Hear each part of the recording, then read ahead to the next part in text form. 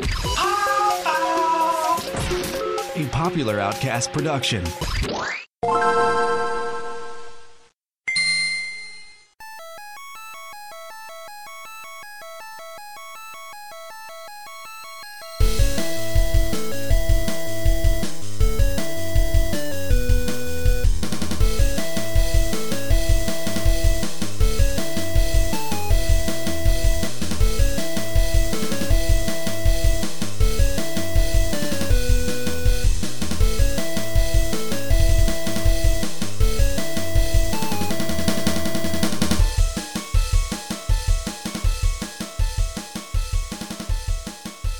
Hello and welcome to another episode of Portable Power. This is episode 21 and we're recording on April 23rd, 2014. I'm Kevin Seibert and with me is... Mark Matters. Emrys Smith. Mark, how are you doing? Oh, I'm a little sick and so is my kid, but we'll survive. Oh, sorry to hear that. Are you drinking tonight? Yeah, I'm trying to open it without losing an eyeball. Oh, is it one of those corked ones? Yeah, this is, I'm not sure how to pronounce it, but it's Ommegang, Ommegang. Ommegang. I just like to say and go, Ommegang, what a good beer. But this is, they're out of Cooperstown, New York, and this is their Three Philosophers Quadruple Ale. Oh, that's a good one. Which is, like, I guess 2% cherry juice? I don't know, something like that. But the bottle says it is a malty Belgian style ale with imported kriek. I don't know if that is the yeast. I believe so. Cherry, dark, mysterious, chestnut color, good with strong cheeses. So, whoa! So, as someone who hates cheese, it's a good match for you. Yeah. What are you playing that's not for the show? This past weekend on the PlayStation Network, there was what they were calling a flash sale. And in this sale, they had over 30 games marked down to 99 cents. So I picked up Braid, which I've never played and have wanted to for a long time. I picked up Tokyo Jungle, which looked really interesting. And I picked up a few classic PS1 games like Crash Bandicoot and Spyro the Dragon. Nice. $1, what the heck? Sure. So that's what I've been up to, other than Dark Souls. Still trying to beat Dark Souls. And, Emrys, how are you doing tonight? I'm fantastic. And, are you drinking anything tonight? I am drinking some iced coffee. Iced coffee? That sounds good. Where'd you get that from? Sugar and half and half.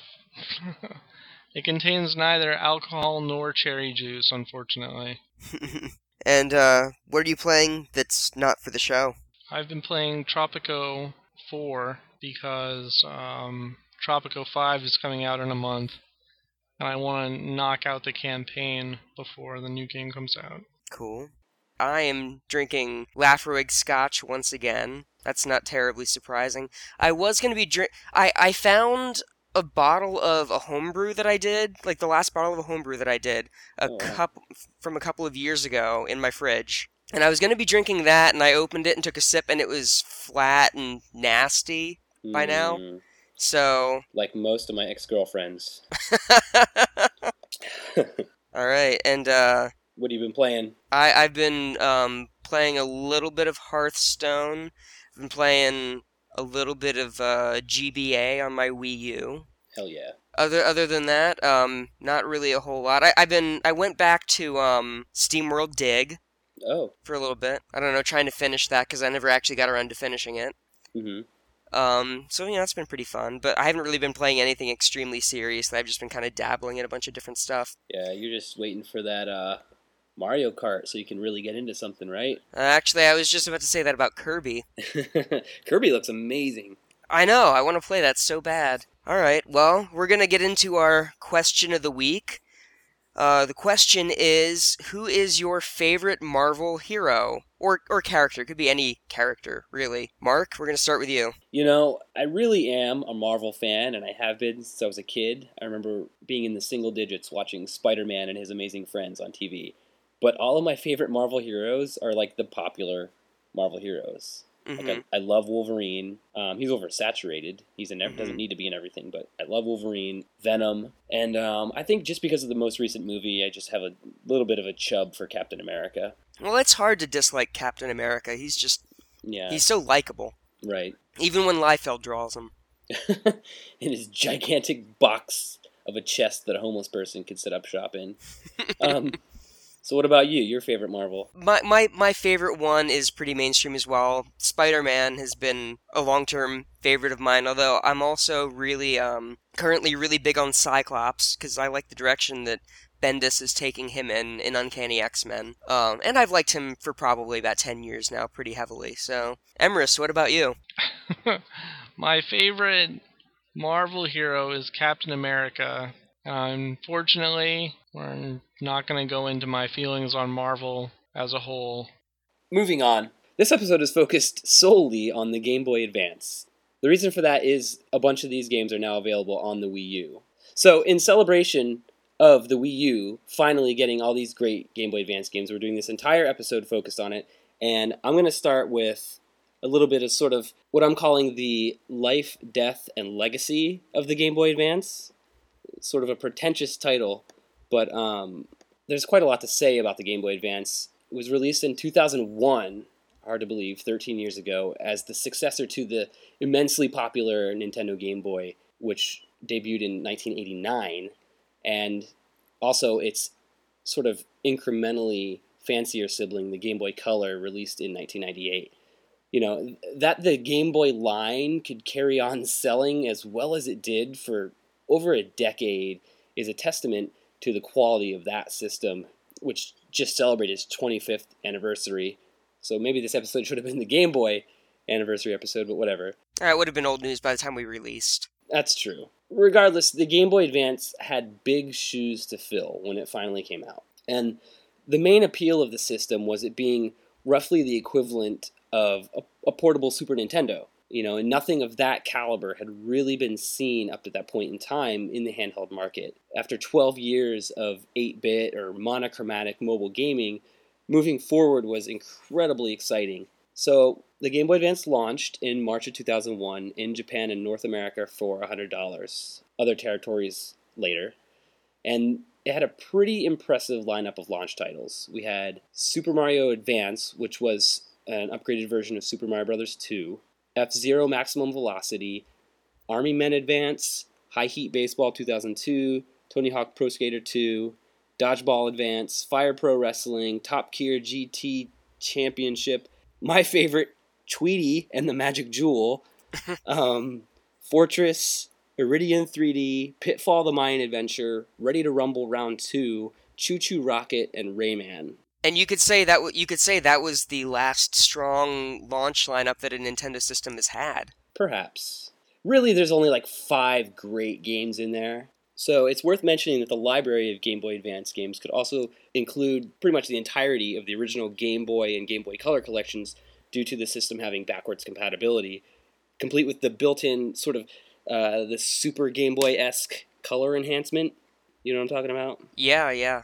And so, you know, no more pea soup. Yeah, it was actually really cool. And I mean, am I wrong on this? But was this the first time that a video game system was backwards compatible? I can't think of any others that would have been at that point in time. Because did the PS2 come out in 2000? Oh, you know what? Yeah, it did. Sorry. Okay. It did. So there's that. Mystery solved. So never mind. Yeah. So inevitably, the Game Boy Advance soon fell into many of the classic sort of Nintendo tropes, maybe you could call them. There were new colors of the console debuting every few months, and there were 3 major hardware revisions in nearly as many years. Not to mention the library of the Game Boy Advance, you know, half of it was games with Advance in the title. Much like the Super NES, every game was Super whatever, and the Nintendo 64, everything was something 64. Yeah, it's kind of interesting that the title Advance Wars stuck with the series Right. when the series is actually called Wars in Japan. Right. It was Game Boy Wars originally. I think it was Famicom Wars to begin with. Don't quote me. I don't think it was released on the NES, was it? Okay. We said in an earlier episode of this show that we're one of the least prepared video game podcasts out there, so we're definitely not the ones to ask about that. That is true. So these aforementioned hardware revisions were, as far as I'm concerned, the superior versions of the Game Boy Advance. Totally. I never buy revised hardware for any of Nintendo systems. I usually go with the, whatever comes out within the general launch window and then stick with that hardware iteration. But Mhm. I did actually buy like an original Game Boy Advance, and then I sold it to one of my friends so I could buy an SP. So that's the first one, the Game Boy Advance SP. It had a very compact clamshell design, similar to the Nintendo DS, but much smaller. And it had a front lit screen. So after years of struggling to find perfect lighting conditions to play a Nintendo handheld, this was a huge deal. Absolutely. The next revision of the GBA, it seemed like a lateral move at a glance, and I swear not even like everybody knows about it. But this model of Game Boy Advance SPs are often called the Game Boy Advance SP2, and it's similar only in the design because it has a brighter screen and it's backlit as opposed to frontlit, and that's a big deal. The original frontlit design, it's not the best. Like, the lighting's a godsend, don't get me wrong, but the backlit is far superior. Well, the front lit really washed out the colors. It absolutely did. So if you're going to go out into the world today and buy a Game Boy Advance, I recommend getting the GBA SP2. So then there's the final revision, and I feel, this is just my take on it, but I feel it was sort of a response to the iPod craze of 2004 and 2005. Nintendo released this ridiculously tiny version of the Game Boy Advance called the Game Boy Micro. It literally fit in the palm of your hand. And it was back to the landscape design of the original Game Boy Advance. It was backlit, and it had interchangeable faceplates for people that wanted to go out and purchase, a nice Pikachu face to put on the front of it or whatever. The main downfall of this version is that it lacked backwards compatibility with Game Boy and Game Boy Color games. Yeah, I remember almost nobody getting those things. Well, there's another reason why that is, and I'll go into that in a little bit here. Another first for the Game Boy Advance, and really handheld gaming at large, was 4-player multiplayer in a handful of games, provided you had the special cable. Perhaps more exciting was another special cable that connected to the Nintendo GameCube. With that, you could do all kinds of things like unlock content for Metroid Prime. You could have used it as a sort of a co-op navigator in Zelda the Wind Waker. You could visit an island in Animal Crossing, and how I feel should have been the way the Wii U should have worked in Zelda 4 Swords, gave every player in the game their own screen to look at. And when I went back and researched this, a lot of games actually used the Game Boy Advance to Nintendo GameCube connection. Way more than I remembered. But I just don't think a lot of consumers took advantage of it. I don't even know if they really knew about it. Yeah, I remember playing Wind Waker with an SP hooked up to my GameCube sitting right next to me. And I was still... This was right before I moved out of my parents' house, because I was sitting playing Wind Waker with a GameCube controller in one hand and the SP sitting on my lap in front of me, and my mom coming in the room and being like, "Are you playing 2 games at once?" And just looking if it's possible to express that much disappointment in your own offspring, I'm pretty sure that was the moment that she has disapproved of my lifestyle the most. Yeah, it's I did it once in Wind Waker with a player 2, and it was pretty underwhelming. It's kind of boring-ass multiplayer. Yeah. But it's kind of a cool feature to have it, although I found that none of the riddles in Wind Waker were really so challenging that I needed the help. Right. Well, alas, all good things must come to an end. Perhaps sooner than any other 2 game consoles in history that I know of, the true successor to the Game Boy Advance, the Nintendo DS, launched a little over 3 years after it came out. Strangely enough, Nintendo released that Game Boy Micro that we had talked about a few months after the Nintendo DS. And I'm not sure, most people had moved on by then. Yeah. A lot of people actually were going PSP at that time, I think. The DS had a pretty hard startup, just like the 3DSs, if I recall. Yeah, it did. By that time, anyway, most of the new releases on Game Boy Advance were probably movie tie-ins and games for little kids and maybe some sports duty games. But somehow, though, this was a surprise to me when I found this out. Production of the Game Boy Advance continued through 2008. It was officially discontinued that year. Wow. So, despite being replaced early on in its life by the next Nintendo handheld, it had some pretty nice long legs. Well, it had a really high install base. It did. It has quite a legacy.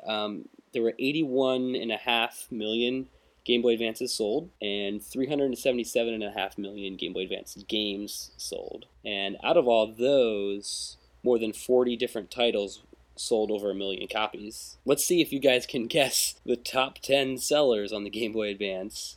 Pokemon and Mario, pretty much. That's not surprising. Number one seller, Pokemon Ruby and Sapphire. From there, it's Pokemon Fire Red Leaf Green, Pokemon Emerald, Super Mario Advance 2, Super Mario Advance, Mario Kart, Mario Advance 4, strangely Namco Museum, and then Pokemon Pinball and Pokemon Mystery Dungeon. This was the Pokemon handheld. Interestingly enough, Game Boy Advance was... I said that I didn't buy one at launch. I actually purchased one early in 2003, I believe, which was ill-advised because the SP came out like a couple of months after I bought it. Mm-hmm. But I had stopped playing video games entirely in something like, 97 probably? Wow. Yeah, because I tried out a PlayStation at a KB Toys. I didn't like it. I tried out the N64 at a Walmart. I didn't like it. And like I played like GoldenEye at people's houses and stuff, and I don't know.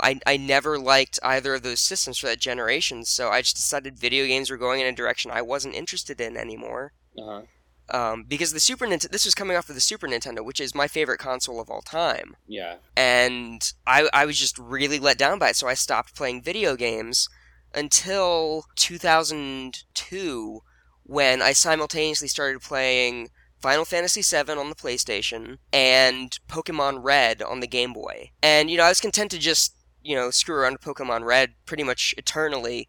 But then I saw Pokemon Ruby and Sapphire coming out for the Game Boy Advance, and that was what made me buy the first video game system I had bought since 1994 when I bought my Super Nintendo. Wow. Okay, so more on the Game Boy Advance's legacy. In 2011, when Nintendo drastically dropped the price of the struggling 3DS, less than a year after its release, they sent out a bunch of free games to early adopters as sort of an apology. Sorry you bought the system at full price and now it's $100 cheaper or whatever. Here's a bunch of free stuff. But of those free games that they gave out, 10 of them were Game Boy Advance games. And in fact, some of the best Game Boy Advance games. And a few of them have yet to see the light of day on Nintendo's Virtual Console, and certainly none of them are on the Game Boy Advance, unless you're a what is called 3DS ambassador. The Game Boy Advance emulation on the 3DS it's okay. Everything looks and sounds fine. It's just that it disables sleep mode, and there are no save states or anything like that. So you're pretty much playing the games on the same terms you were playing them on the original Game Boy Advance. So you got to get to a save point before you can turn your system off, because there was no sleep mode on the GBA. Yeah. Very quickly, those 10 games were the original WarioWare, Mario vs. Donkey Kong, The Legend of Zelda Minish Cap, F-Zero Maximum Velocity, Fire Emblem The Sacred Stones, Wario Land 4, Kirby and the Amazing Mirror, Yoshi's Island, Mario Kart Super Circuit, and Metroid Fusion. So finally, the whole reason for this episode, which I stumbled through trying to lead into this segment, Game Boy Advance games are now available on the Wii U Virtual Console. They're $7 to $8 each, and it's an amazing lineup so far, and I'm sure we'll see more. And we'll talk more about the Game Boy Advance Wii U experience later on, but this system just keeps going, and it's one of the greatest systems of all time. I've always considered the Game Boy Advance right up there with Super Nintendo and Dreamcast for me. Definitely. And one of the major draws for me was that a lot of games were being ported from the a lot of Super Nintendo games were being ported to the GBA. Right. So games that I had missed the first time around because I was a teenager without a job or reliable cash source. At this point when the GBA came out, I was an employed adult. I could buy at least one video game a month, and that was a great way for me to fill out some of the ones that I had missed. That and like going from the Game Boy system to the GBA, like watching Golden Sun Oh my gosh. on the GBA, like just playing that was I remember just being so impressed with how a portable system, like something Yeah. that was so tiny, could look that good. I'm about to get all Link's Awakening up in here. Can we keep talking like this?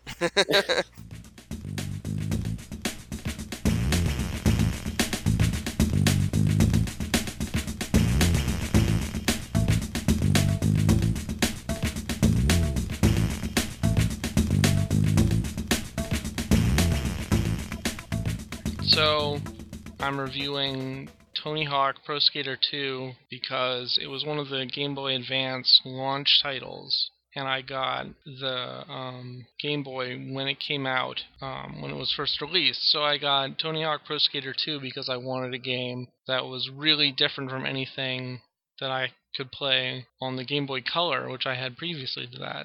Tony Hawk Pro Skater 2 was really unique because it had the 3D graphics for your avatar. It had an isometric version of the map, but your little character is a 3D model, and it was really amazing to play like a 3D game on a handheld title for pretty much the first time ever. And it was really satisfying to perform the movements and the tricks. You know, I don't remember a lot about the soundtrack, but it didn't stick out to me in any particular way. So there was no real campaign or anything to the game. Yeah. The later games tried story stuff, and it was terrible. But it has a lot of unlockables, like the videotapes in the air all over the levels that you can snag. And there's a lot of like unlockable graphics and like a Spider-Man costume that you can unlock with a cheat. So that was the main source of content in the game, was unlocking new levels and new graphical stuff and different like cosmetic options for your character and your and the levels. It was the most addictive part of that game.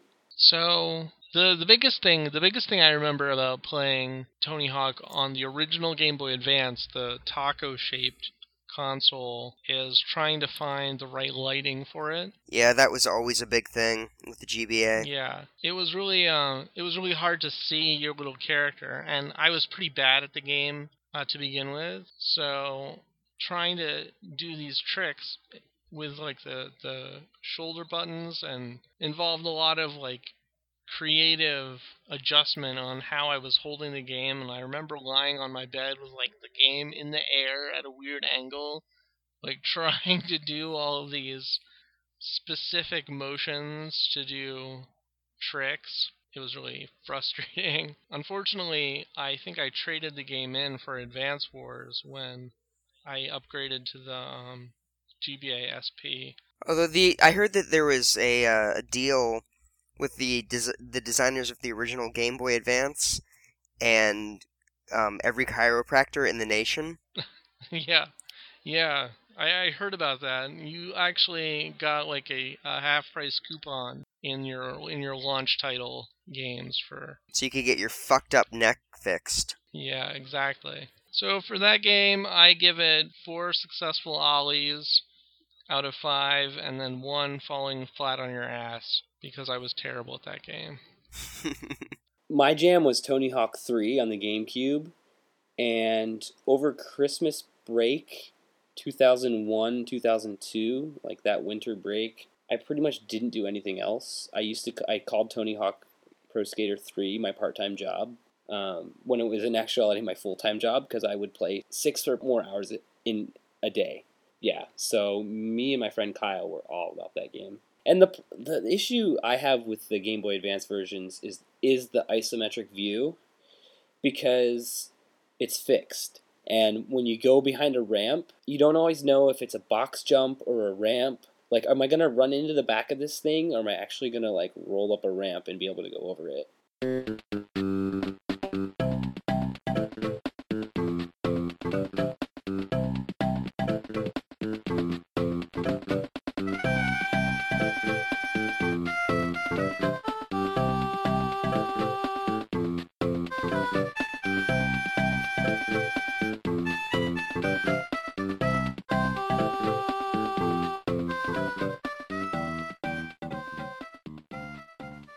Well, Kevin, you've got a Game Boy Advance review for us as well. I do. I'm going to review Super Mario Advance 3, Yoshi's Island. The reason I decided to go with this one is because, like I stated earlier, Super Nintendo was my favorite system of all time, and the GBA was a great system for getting fantastic Super Nintendo games ported to it, which was cool because Super Mario World 2, Yoshi's Island, was one of the Super Nintendo classics that I missed because I didn't have regular income.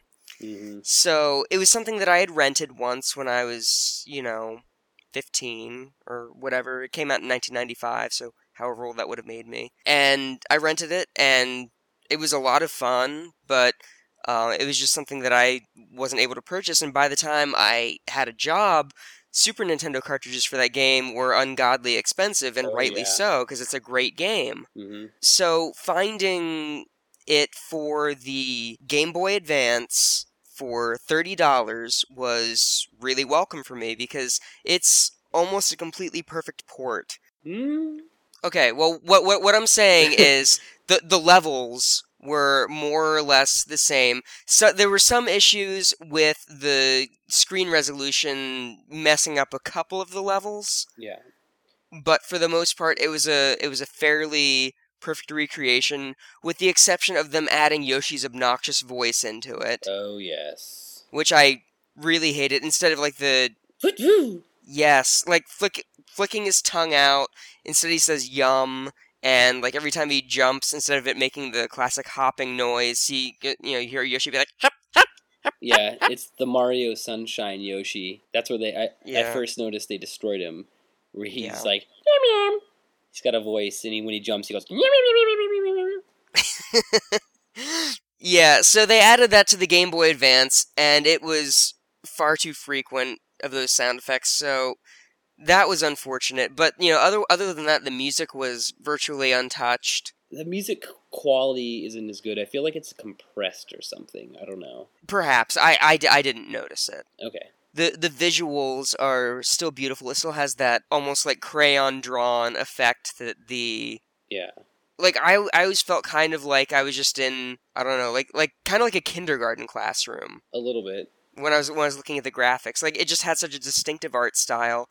The boss fights were epic, and for anyone who hasn't played it, boss fights consist of basically a normal enemy that the Magic Koopa Kamek has cast a spell on, and they just grow to gigantic proportions. And boss fights almost feel Zelda-esque in that there's a trick to them that you have to, like, almost a riddle that you have to figure out. Now, they're not as complex as Zelda boss fights. Like, once you figure out the pattern, it doesn't really ever change up. But it was, every boss fight felt pretty clever. Like, there was some kind of, special trick to it. The level design in it is brilliant. It's great, yeah. Yeah, and it's still ridiculously hard, like in the later levels. That, and there's a Starry Night level. Do you remember that one? I do not. It has the backdrop of... It's at least reminiscent of Van Gogh's Starry Night. That's really cool. So it did that before New Super Mario Bros. U. Yeah, here I thought that was so original when they did that. Shucks. Nope, Yoshi's Island beat him to it. I mean, it was better done in Super Mario U, but... High resolution, anyway. Right, but yeah, that's, one of the greatest platforming games of all time for the greatest system of all time, and ported to the Game Boy Advance in a fairly acceptable mode, minus the terrible sound effects. Yeah, you know what, though? If you don't compare them, it's an excellent game. Absolutely. The sound effects are annoying, but they did the same thing to A Link to the Past and the Mario games on the Game Boy Advance. And, the screen it's a different aspect ratio, I think. So I think there's a little bit of the screen cut off, and colors are washed out. Right. But not considering all that nerdy crap I just said, it's a fantastic game, and one that they have yet to be able to follow up. If you haven't noticed, we didn't review the newest Yoshi game on this podcast because early reports were that it was a pile of doo-doo. Well, it wasn't even so much that for me. It was just I looked at some videos of it that Nintendo had released, and it didn't look appealing to me. Yeah, the level design seemed really underwhelming. And the art style looked like ass. No, the art style didn't bother me. I thought it looked pretty good. The on-screen Yoshi and Baby Mario, Mhm. I did not like that. Okay. For me, it was I got excited for like a brief moment when they said they were bringing on the director of Super Mario World, because I mean that game's my favorite Mario game. But I don't know. I think he came in too late in the game. Couldn't salvage it.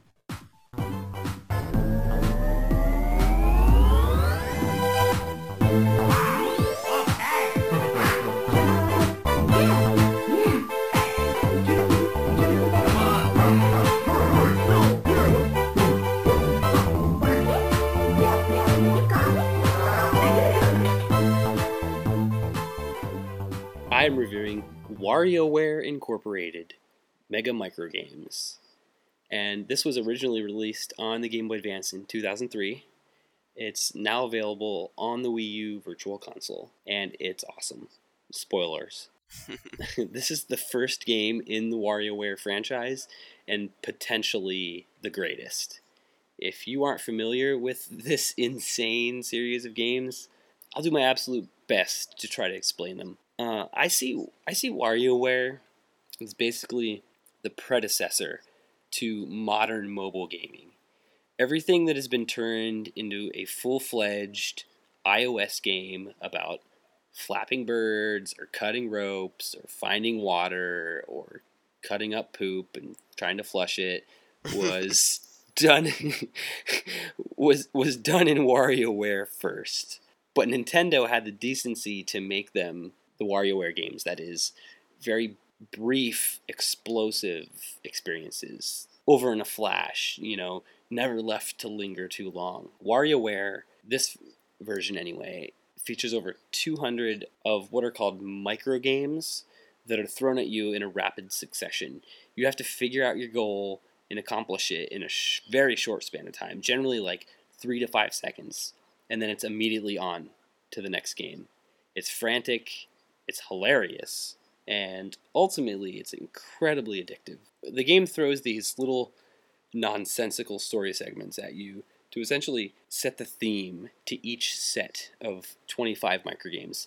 Each of these sets has a character tied to them, but both the characters and the stories are merely ways to categorize and break down the huge amount of tiny games for easier consumption. Progression is accomplished by completing a set of roughly 14 microgames and then one boss level, which I would consider a true mini-game, the bosses. Once you complete an entire level, you can go back and replay it later for high scores or to unlock any mini-games that might not have come up in that particular round. And each of the levels are themed. So if you're in the mood for just sports games or sci-fi themed games, or best of all, I think everyone agrees, are the retro Nintendo themed games. Loved those. Yeah, so you can just more easily focus on those once you go back and replay them. So the heart of WarioWare are those ridiculous microgames, and to try to explain them, I'm going to give you a few just small examples of what's in store for you. So in one scenario, you're sitting at a bar and all you have to do is catch a glass of milk before it slides off the bar. Or maybe in the original Super Mario Brothers, you have to jump on a Goomba's head. That's it. Or keep a stack of books balanced in the hands of a unicyclist.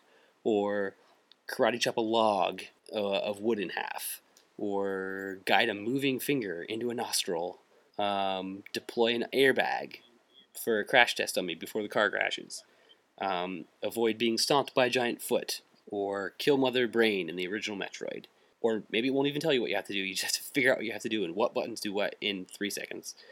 So, and if a few of those games that I described sound sort of tame, despite what the sort of stage I set for you all in the beginning here, you can bet that the developers compensated for that by doing something really bizarre in that particular game, like just creepy little weird voices or an out there art style or strange additions to the scenes, like old ladies hiding in the log of wood that you just chopped in half. This game would be just amazing if everything I mentioned so far was the complete package. However, in addition to the 200 plus microgames and minigames, each one has varied levels of speed and difficulty. So as you progress in a level, it continually picks up pace. So where you had 5 seconds to drop an egg into a large moving frying pan the first time, the second time you play, it might be a smaller frying pan, and now you have only 3 seconds to drop the egg. The visuals are hard to comment on, other than they are just 100% necessary and effective. They're intentionally bad. Yeah, but not always. Like, the main metagame that involves Wario and his band of weird cronies setting the stage for each segment of microgaming has a unified, cartoony look that is well done, but there's no one art style to the actual games themselves. It's almost like they gave the job of designing the look of WarioWare to everyone on the staff, regardless of whether or not they had artistic talent. Wait, I have a question for you. Okay, When did this game come out? 2003. Wasn't that around when everyone started, like all psychologists started giving everyone diagnoses of ADD?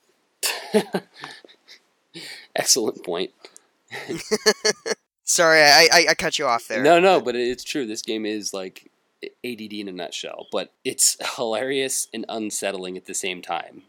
Okay, so all in all, this is one of the best games I feel Nintendo has ever released. It's weird, it's out there, it's I hate to say it's shallow because it's not totally true, but despite its quirkiness and randomness and its brief playtime, per session at least, it can hold its head high alongside any Mario or Zelda title. It's just as good in terms of quality, level of enjoyment, and satisfaction. It's just different from those other games. You know, it's like your cousin who showed up to Thanksgiving dinner wearing chainmail. Which actually happened to a coworker of mine, but that's another story for another day.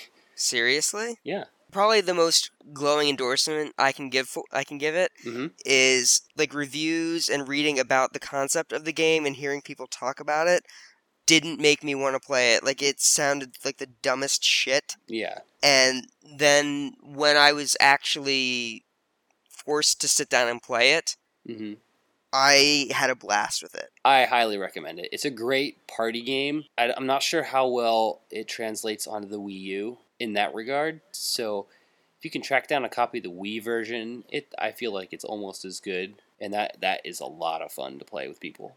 Speaking of Wii U, though, Kevin and I have been playing Game Boy Advance games on the Wii U, and we're just going to talk very briefly about that experience. Alright, well, I played Advance Wars for the Wii U simply because it was the only one out of the available titles that I didn't already have, and I mean, I like the series.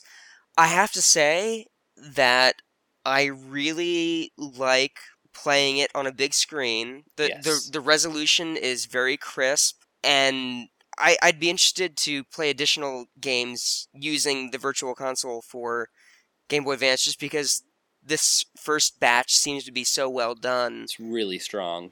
Yeah. And the emulation is pretty good. I kind of wish they had adjusted the colors a little bit. The original Game Boy Advance ROMs, like the whites were almost kind of gray. So you might not notice it when you're playing it on the original system, but when they translate it 1-to-1 over to a backlit, high definition television, you kind of notice that your whites are a little gray. And I think it just sort of carries on over into every color. And it's not immediately noticeable. You have to almost be looking for it to notice. But I personally didn't spot it at all. It's worth noting that a company called M2 did the emulation. And these are the same people who did the Game Gear games for the 3DS Virtual Console and the Sega 3D Classics. And all of these are like just well-preserved samples of video game history, and the emulation that they do and the options that they give are always really good. They dialed it back a little bit for Wii U. You pretty much just get a few like visual filters and stuff like that don't really, I don't know, they don't help or hurt it either way a whole lot, but it's nice to have. It's more than Nintendo has done themselves up to this point. And, at first I was kind of weird about them. Like, why are they putting Game Boy Advance games on the Wii U and not the 3DS? But after playing Advance Wars on my TV, like, it's freaking amazing. The one thing that I will say, but this is just like an Advance Wars problem, I guess, is the game being on the big screen is gonna negate Fog of War multiplayer. Yeah, you'll have to pass around the Wii gamepad. Yeah, I guess. Turn off your big screen TV and just play on the gamepad. Yeah, but that defeats the entire I know. purpose. I mean, it's a bigger screen than the Game Boy Advance was still, even on the Wii U gamepad. But that concern literally only applies to Advance Wars. Okay, so I highly recommend getting every game on there. If any of those were interesting, yeah, to you as a player, like, definitely pick it up. I'll go over the list real quick. Right now, you can get Golden Sun, Mario and Luigi Superstar Saga, Metroid Fusion, Kirby and the Amazing Mirror, WarioWare, F-Zero Maximum Velocity, Advance Wars, and Super Mario Advance 3 Yoshi's Island. It's a great lineup. Golden Sun is my next purchase. Golden Sun, well, I still have the cartridge for Game Boy Advance, so I probably won't pick it up on Wii U. Do you have a wish list of games you want to see on there next? Oh man, what would I like to see on there next? Tactics. No, I don't need to play Tactics again. I played the shit out of that. Yeah, right. I sold my copy, so I would like to have it available again. I would also like to see the Castlevania games. I would buy those up in a heartbeat. Yeah, I would buy one of the Castlevania games. Drill Dozer? Mm. Because that game always looked kind of cool, but it was toward the end of the Game Boy Advance's life cycle, and I never ended up picking it up because I was too busy buying DS games at that point. Yeah. Mario Kart Super Circuit. Oh, yeah. Because I want to play that on a screen that isn't my Game Boy Advance. Yeah, we have it on 3DS, but it's still tiny.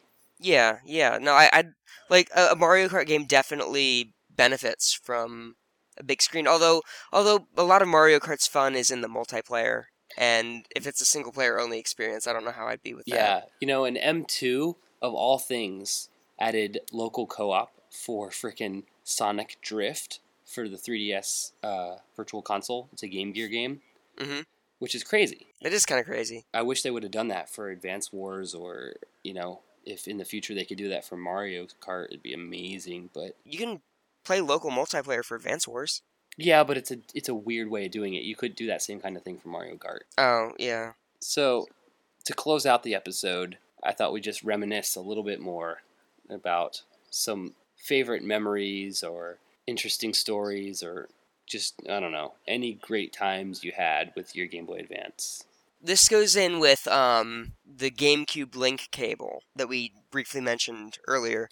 The best reason to have a GameCube link cable was by far The Legend of Zelda 4 Sword Adventures. I have friends who owned Game Boy Advances, didn't own any games, but owned Game Boy Advances so they could play Zelda 4 Swords. That's crazy. We never had to go without 4 people playing it. Like, we usually had to have people switching out because my crew loved that game so much. It was basically what I had wanted to play ever since I played the very original Legend of Zelda on my NES. Wow. I was like, wow, Zelda would be amazing with cooperative multiplayer. I mean, I was 8, so I didn't have that kind of, thought behind it, I guess, but my whole thing was, like, I had actually, envisioned this game where, based on the animated series, where Link and Zelda could team up together and, fight Ganon.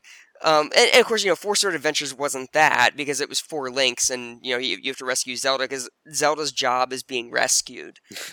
But it was exactly what I'd been waiting for. Like, the way that it incorporated secret elements, on the Game Boy Advance instead of, being on the main screen. Like, going through some mazes, if you went through the maze on the Game Boy Advance and finished it before your friends, you would frequently be rewarded with, additional treasures or heart containers or weapons, your choice of a weapon, basically.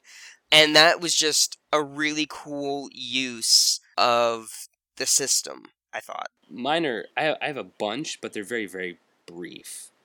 Just things that really stuck out to me. They're very personal experience is very exclusive to me and me alone, I'm assuming. But just like playing Mario Kart Super Circuit in my grandparents' basement with my friend Kyle till all hours of the morning. We were both obsessed with that game, and both of us were convinced we had carpal tunnel at one point in time from that game because of the ergonomics itself of the Game Boy Advance.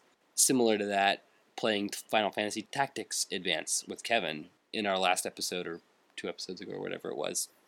Kevin mentioned the multiplayer wasn't very good, but... It wasn't that it was bad, it was that there wasn't enough of it. There were like 4 maps that you could play. Okay. I wanted far more for buying a Yeah. link cable. Going back to what we said earlier, Golden Sun was like remarkable on that system at the time, at that place. It's gorgeous. Like, by now, today's standards, playing it now for the first time, it's going to be different for people. But at that time, at that place, that point in my life, that game was incredible, and it was exactly what I wanted.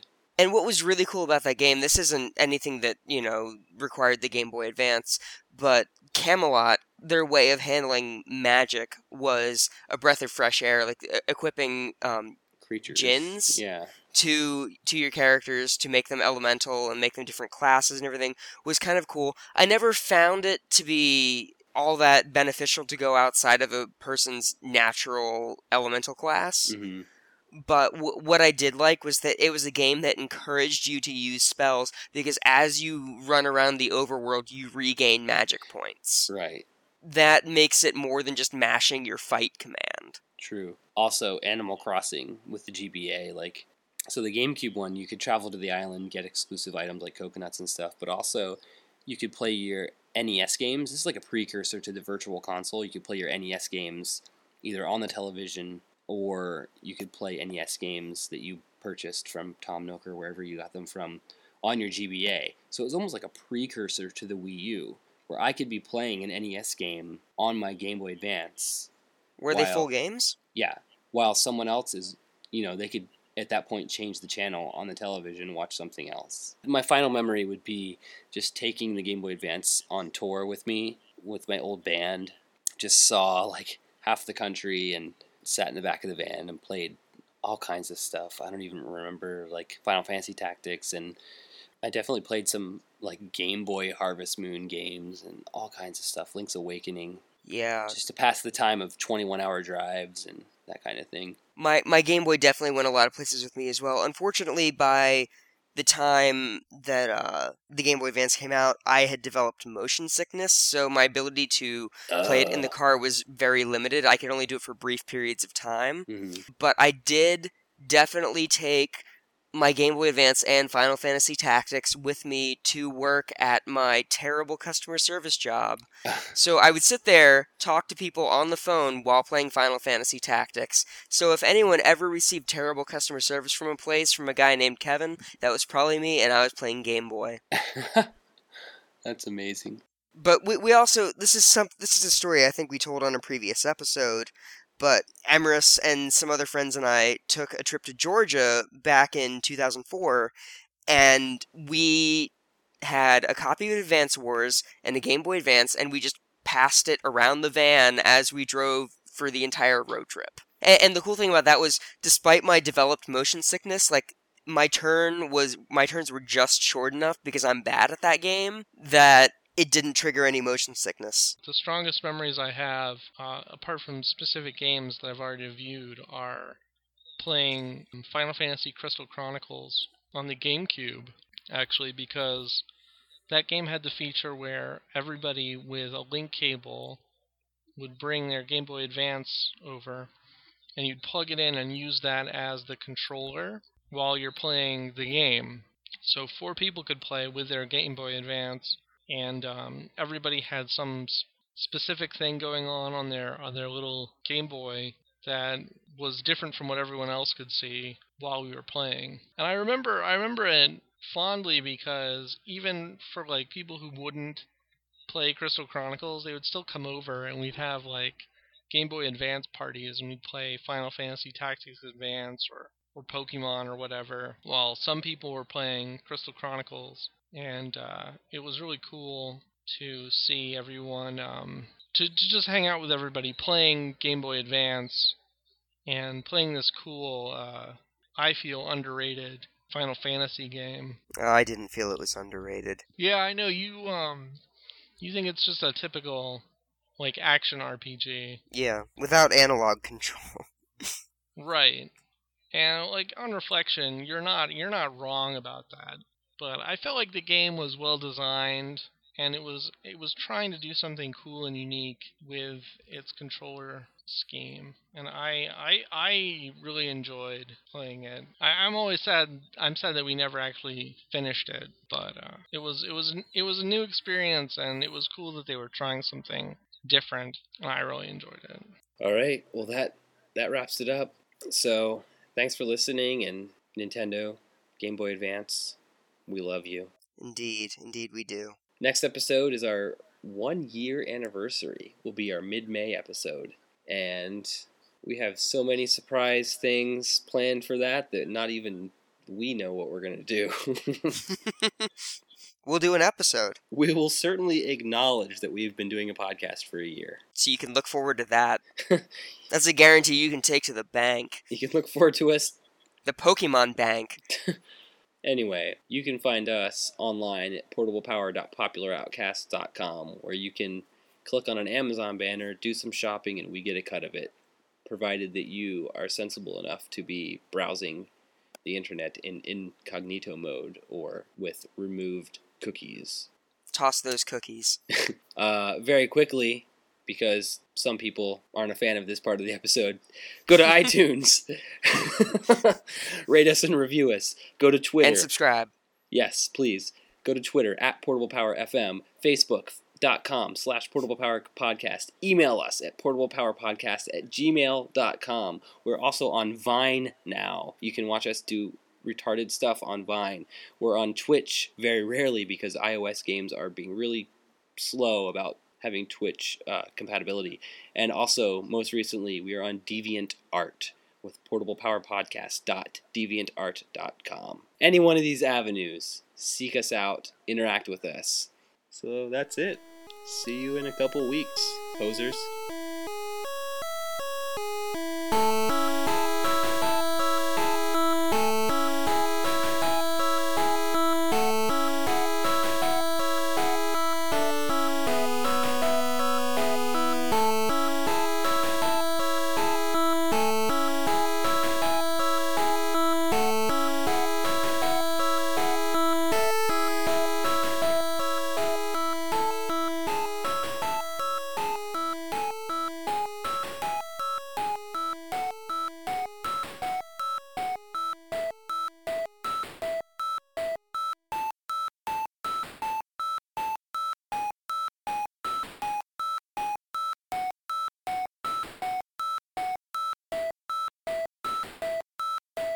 Ball sack. That makes this whole extra recording session worth it. Jokes are hard sometimes. Especially when genitals are involved. Male genitals, that is. Oh. Get it? Jokes are hard sometimes? Oh, gosh. Oh, where was this last night when I was on stage? Oh, man.